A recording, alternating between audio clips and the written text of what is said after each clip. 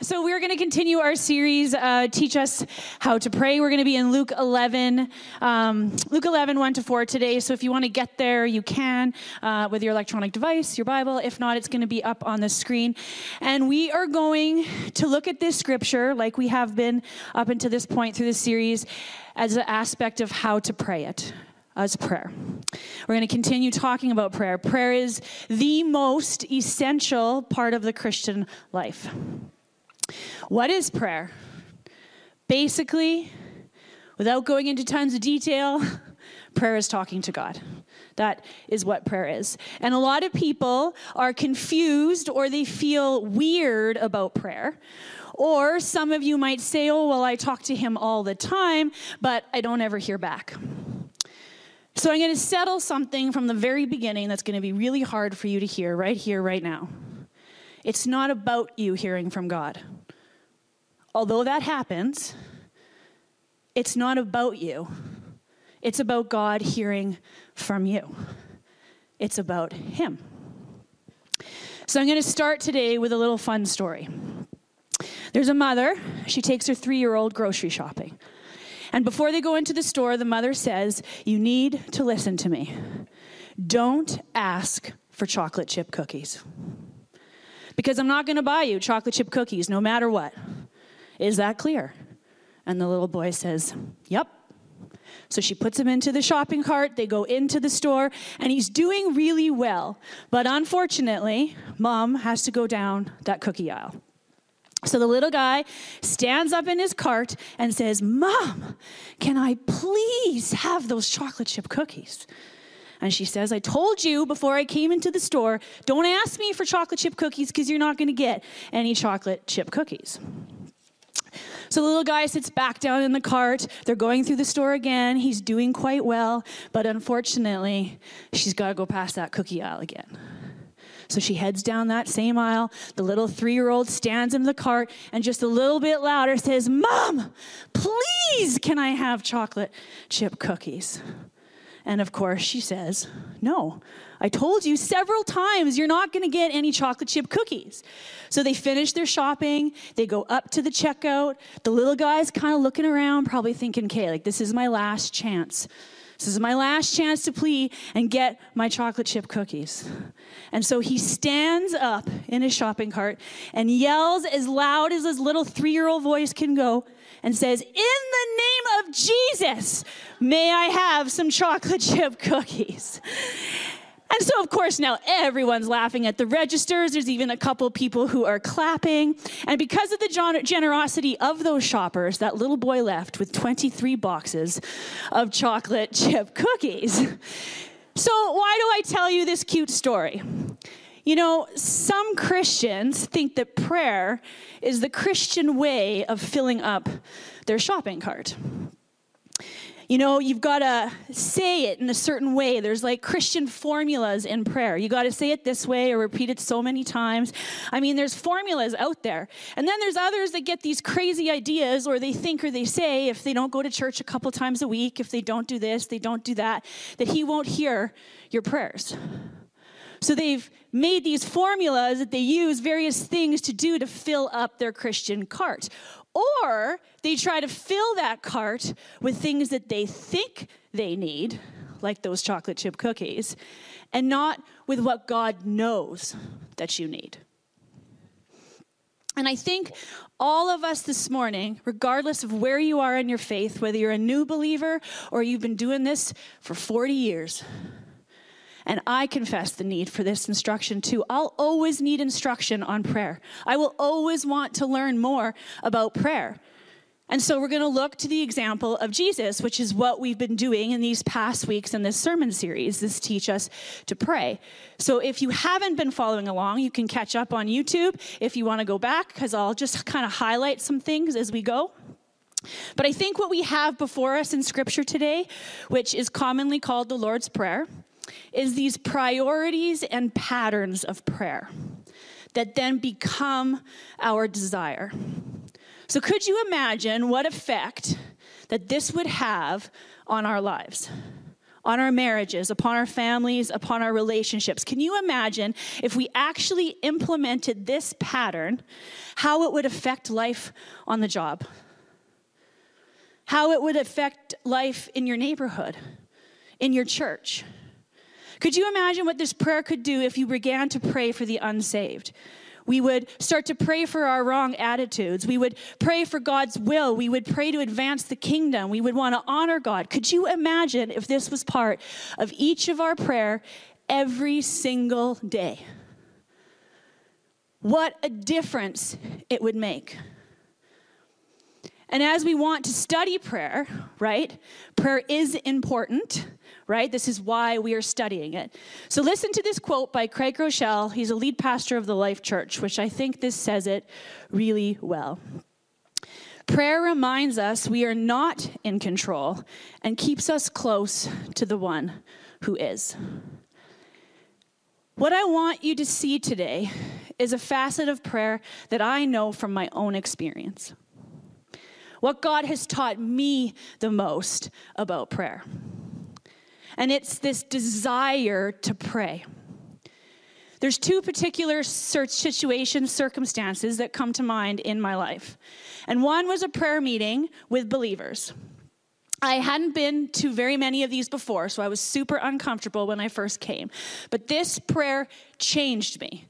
This was really when things shifted for me. I remember we were sitting there. There was just in a small room. There was a circle of about 20 to 30 of us. And they were going to begin to pray. And they started by sharing testimonies about what God was doing in their lives. And then one individual just stood up and he said, "We need to pray." And all of a sudden, he fell down on his knees and his face to the floor, and he began to weep. I've never seen this before. Just audibly weeping out loud before the Lord. And for the next hour, everybody in that room was praying out loud or weeping. And they weren't praying things that I couldn't understand, like I thought at that time that you needed to do. They were saying things like, "God, thank you for not forgetting about us. God, you're so good and you're so holy. God, thank you for loving us. Thank you for being our Father. God, thank you for knowing each of us by name." And for an hour, this went on nonstop, just weeping before him and calling out to him. And there is no exaggeration here, because I know we like to exaggerate. But when we got up off the floor, because I did too, there were literally tear marks over people's t-shirts. That is how much they were weeping and crying from people who were so passionate about God in prayer. And then the other circumstance that comes to mind was here in a worship service, a prayer time. And there was a lady who was going through an awful time. She'd lost her daughter. She was about to lose her house. It's just, everything was falling apart. But she told me that she came here to call out to God and to worship him. So I prayed with her. And when we finished, she started dancing in worship. What causes you to pray like that? What causes you to fall on your face and just weep before the Lord? To let your prayer lead to dancing in the middle of life's storms and the most awful circumstances? How does that happen? I think it has something to do with our desire for God, our desire for prayer. And then based on those circumstances, which happened early in my faith, I began to study prayer. It was fascinating to me because God, in my story, in my testimony, met me on a hospital floor and I prayed for the first time. So prayer became so interesting to me and I wanted to see it. So I started to experience prayer in entirely new ways that I had never experienced before. And I believe that desire in prayer is all over Scripture if you look for it. And so as we go through this series, as we wonder how to pray, I want us to begin with this. Make your wants God's wants. Your desires, God desires. Desire what God desires. This is how intimacy is created. Intimacy is created by this unity of affection, right? When you and somebody else, anybody else, when the two of you long for the same things, you desire the same things and want the same things, it creates an intimacy between you and that person. And that's the way that it works with God. When we want what he wants, when we desire what he desires, the mystery of intimacy with God becomes a reality. And the things that are closest to God's heart becomes the things that are closest to your heart. We begin to want what God wants. So you see, it's not about praying this word for word, although there's nothing wrong with that, and I would even encourage it. It's this transformation of the heart. So if I can say it like this, it's not about saying or praying, our Father, but discovering that he is your Father. And you want to be with him. You want to spend time with him. You start to have real conversations with him. So let's look at Luke chapter 11, 1-4. For many of you, we've been here for a while, so you're going to see that. We've talked about verses 1-3 already. And this is what Jesus said. He said to them, when you pray, say, Father, hallowed be your name, your kingdom come. Give us each day our daily bread. Forgive us our sins, for we also forgive everyone who sins against us, and lead us not into temptation. So I'm going to review quickly the previous weeks, which is really important, I think, because I think you kind of see this progression in this prayer. So, Father, we come to him as his children. We want to spend time with him. We want to organize our day, our week, our life to sit at the feet of the Father. And get this, Father God, the creator of the universe, he delights in you. He delights in that. Your prayers are an incense to our Father. I stumbled on this verse this week. It's David's prayer when he was in the cave from Psalm 142, just a small portion of it. With my voice, I cry out to the Lord. With my voice, I plead for mercy to the Lord. I pour out my complaints before him. I tell him my trouble before him. When my spirit faints within me, you know my way. He's your Father. He wants us to bring it to him so that he can lead us and show us the way. He just wants to spend time with you and delight in you. And then hallowed be your name. So this is our God, the name above all names. We place his name holy. His name is set apart. We are in awe of him, in awe and wonder of who he is. And we only got the opportunity to talk about a few names of God. And you can actually mark your connection card if you would like to see how to pray the names of God. Pastor John is going to send that out.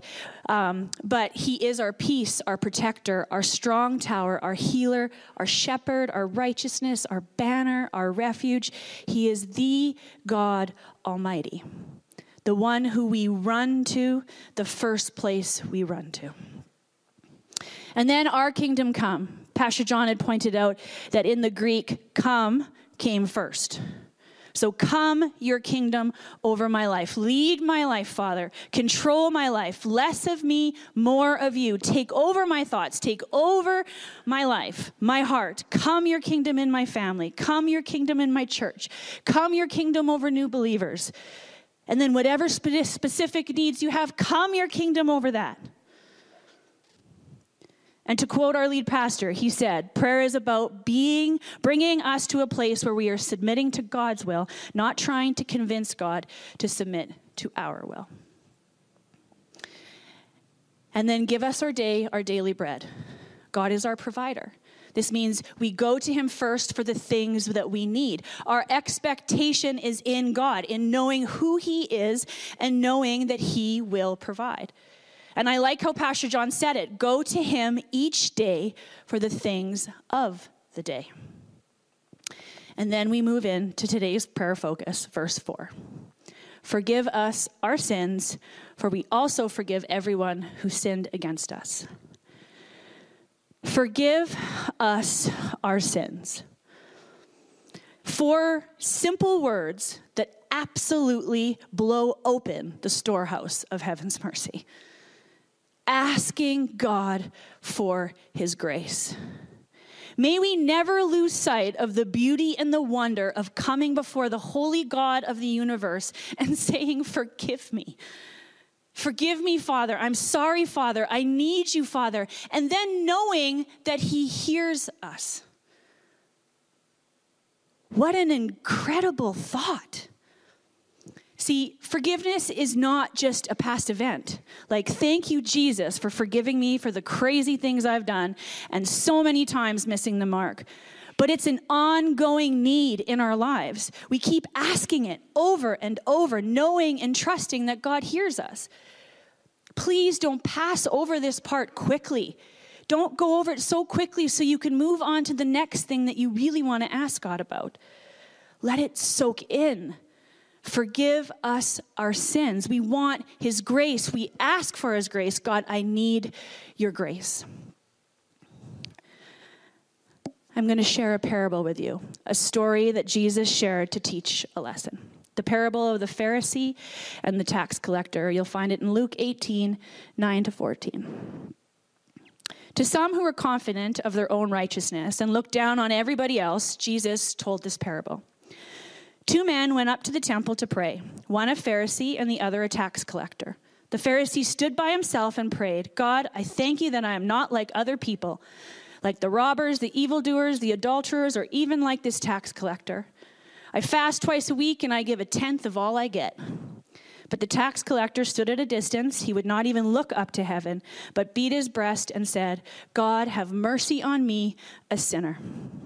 I tell you that this man, rather than the other, went home justified before God, for all those who exalt themselves will be humbled, and all those who humble themselves will be exalted. Now, we don't have time to go into this parable into detail, but we can see that prayer has something to do with humbling ourselves, something to do with the right attitude. None of us are righteous and can look down on others. And I love how Jesus is always shocking people all over Scripture, because this would have been a shock to this audience. The audience is likely expecting the Pharisee to be the prime example of what they should look like, right? After all, no one would have expected that the low-life tax collector who betrayed his own people for money was the prime example to follow. But I'm going to sum it up this way. The tax collector did not boast of his own righteousness, but pled with God for mercy, acknowledging his sin. He used God as the standard of righteousness. That's our standard of righteousness, and confessed that he fell short. He knew that his only hope was God's mercy, whereas the Pharisee felt no need and voiced no petition. He even boasted of himself and looked down on others. And I'm convinced the more we walk with God in prayer, the more connected that we are with him in prayer, the more this will become a fundamental part of your praying. And I know you're probably thinking, well, that doesn't make sense. It should be the opposite. You'd think the closer we get to God in prayer, the less we'll need to ask for grace, the less we'll need to ask for forgiveness, because we're going to be doing everything right. I think the opposite is true. In Scripture and in my own personal experience, I think the deeper you go in your relationship with God and the deeper you walk with him in prayer, the more you become aware of your desperate need for his grace. And the more he exposes the things in your life that you never saw before, that you want to get rid of so that you can live the Christ life. We need his grace. So you experience forgiveness. Forgive us our sins. And we have the privilege in prayer of experiencing his forgiveness in the moment of praying to God, knowing that your sins are forgiven. This frees you. This is a gift.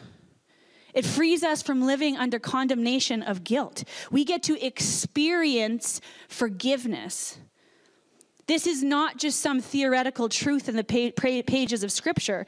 This is a reality in your life and in prayer. Forgive us our sins. You experience his forgiveness, and he looks at you and he says, not guilty. slate wiped clean. Now, I don't know about you, but that's reason to pray. Don't you want that grace? Because he's ready to pour it out for you each and every day, each and every moment, each and every circumstance. Now, we experience his forgiveness in a couple ways, and I think just, we're not here to talk just about forgiveness, but first of all, when you first come to know Jesus, you first repent and you accept him in your life, okay? Then there's this continual picture that whenever you pray, you are to say, forgive us our sins. So this seems to imply or assume that we're going to always need to ask for this one, right? Like every single day we're going to need to ask for it. It seems to assume that we're in constant need of forgiveness, that even our best work needs to be washed in the blood of Christ. Even the best things that you can bring to the table are filthy rags that he needs to cleanse with his righteousness. So we continually ask over and over and over, God, forgive me of this. God, forgive me of this. God, forgive me of that. And we know, church, you cannot exhaust the mercy of God. You just keep coming back to the well, and it'll keep covering you time and time and time again. You ask for his forgiveness continually, and then you experience his forgiveness specifically. There's a definite article, the sins. Forgive us of the sins that we have committed. It's a prayer here. It's not like just saying, God, I know I messed up somewhere, so I'm just going to cover my bases and say, forgive me for everything. And that should cover it. Now, there is a point in your salvation where that's certainly the case, okay? We come to God, we realize our sinful nature, we realize our need for him, and our whole life has been headed towards sin, and then we make this decision, this decisive trust in Christ, and he cleanses us of all those sins. But then, at that point on, now picture this from Luke 11. We're no longer coming forth to be judged and be declared guilty or innocent for all of eternity. Now, it's a picture of a child coming before Abba Father and saying, I messed up, Dad. There's something that I have let come between us. And I'm specifically just going to get that out on the table. I'm laying it out there. As if, he doesn't already know already. Like as if we can hide. But you come to the point where you say, God, I need you to forgive me for fill in the blank with your specific thing. And then you know he hears you. And you fill in the blank with the sin that you would be ashamed for anybody else to hear. But he hears you and he forgives you specifically. He covers that sin with his righteousness. We can be specific with him. And we let God in through prayer, and you let him take a hold of those areas. Because I don't know about you, but when I get a cup, I don't want just the outside of the cup clean. I want the inside clean too. I don't want a clean cup on the outside and it all filthy in the inside. No, wash the whole thing. This, and that.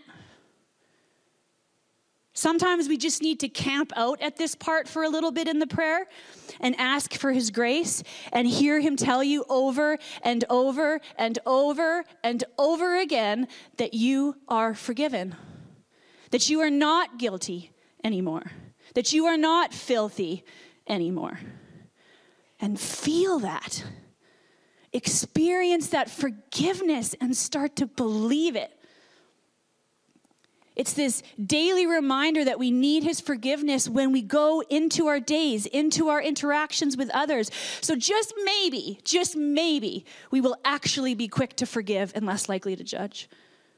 And offer this grace and mercy and reflect his light in the darkness of the world.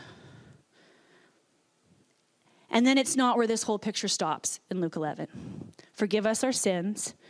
We need to extend his forgiveness, so for we also forgive everyone who sins against us.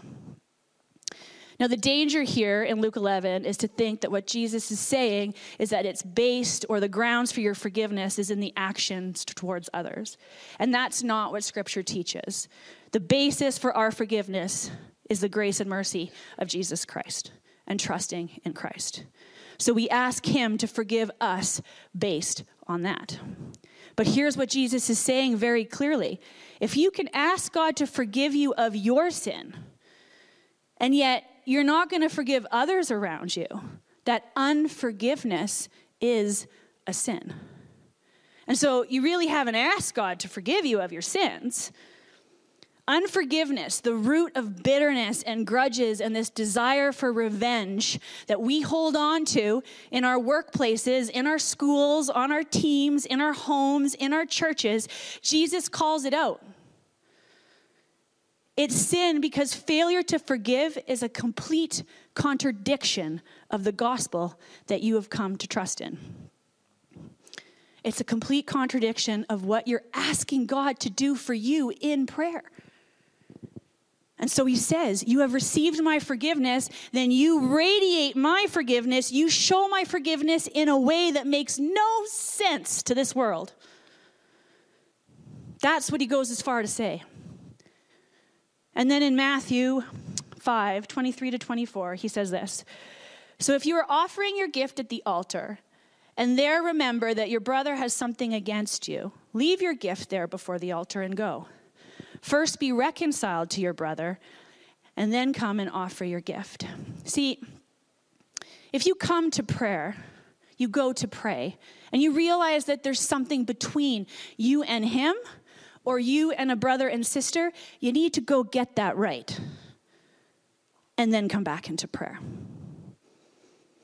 Pastor John shared an article with me this week, and there was this one portion that just couldn't have said it better, so I'm going to share it with you. It's a sermon that was written in 2003 called Forgiveness and the Lord's Prayer. This is not all of it. This is just one significant chunk of it. Our real problem at this point is not theological. Our real problem is personal. We don't see ourselves as very great sinners. Therefore, we do not appreciate how greatly God has forgiven us. But when your own sin seems small, the sin of others against you seems big indeed. The reverse is also true. The greater you see the depth of your sin before God, the less the sins of other people against you will bother you. If you think you're not much of a sinner, then offenses of other people are going to appear in your eyes as big. Don't talk about repentance unless you are willing to forgive your brothers and sisters. Unless you are willing to forgive, your repentance is just so much hot air and empty talk. True repentance always starts with a change of mind that leads to a change of heart, that leads to a change, in this case, in the way we view those who have sinned against us. The worship team can start to come up. So the challenge for us in the room today to consider is what areas of bitterness are still there, or hearts that are holding grudges or desires of revenge, or whatever that might be. Unforgiveness in our lives and our relationships with each other, brothers, sisters, we have to go and get those right. We need to get those right.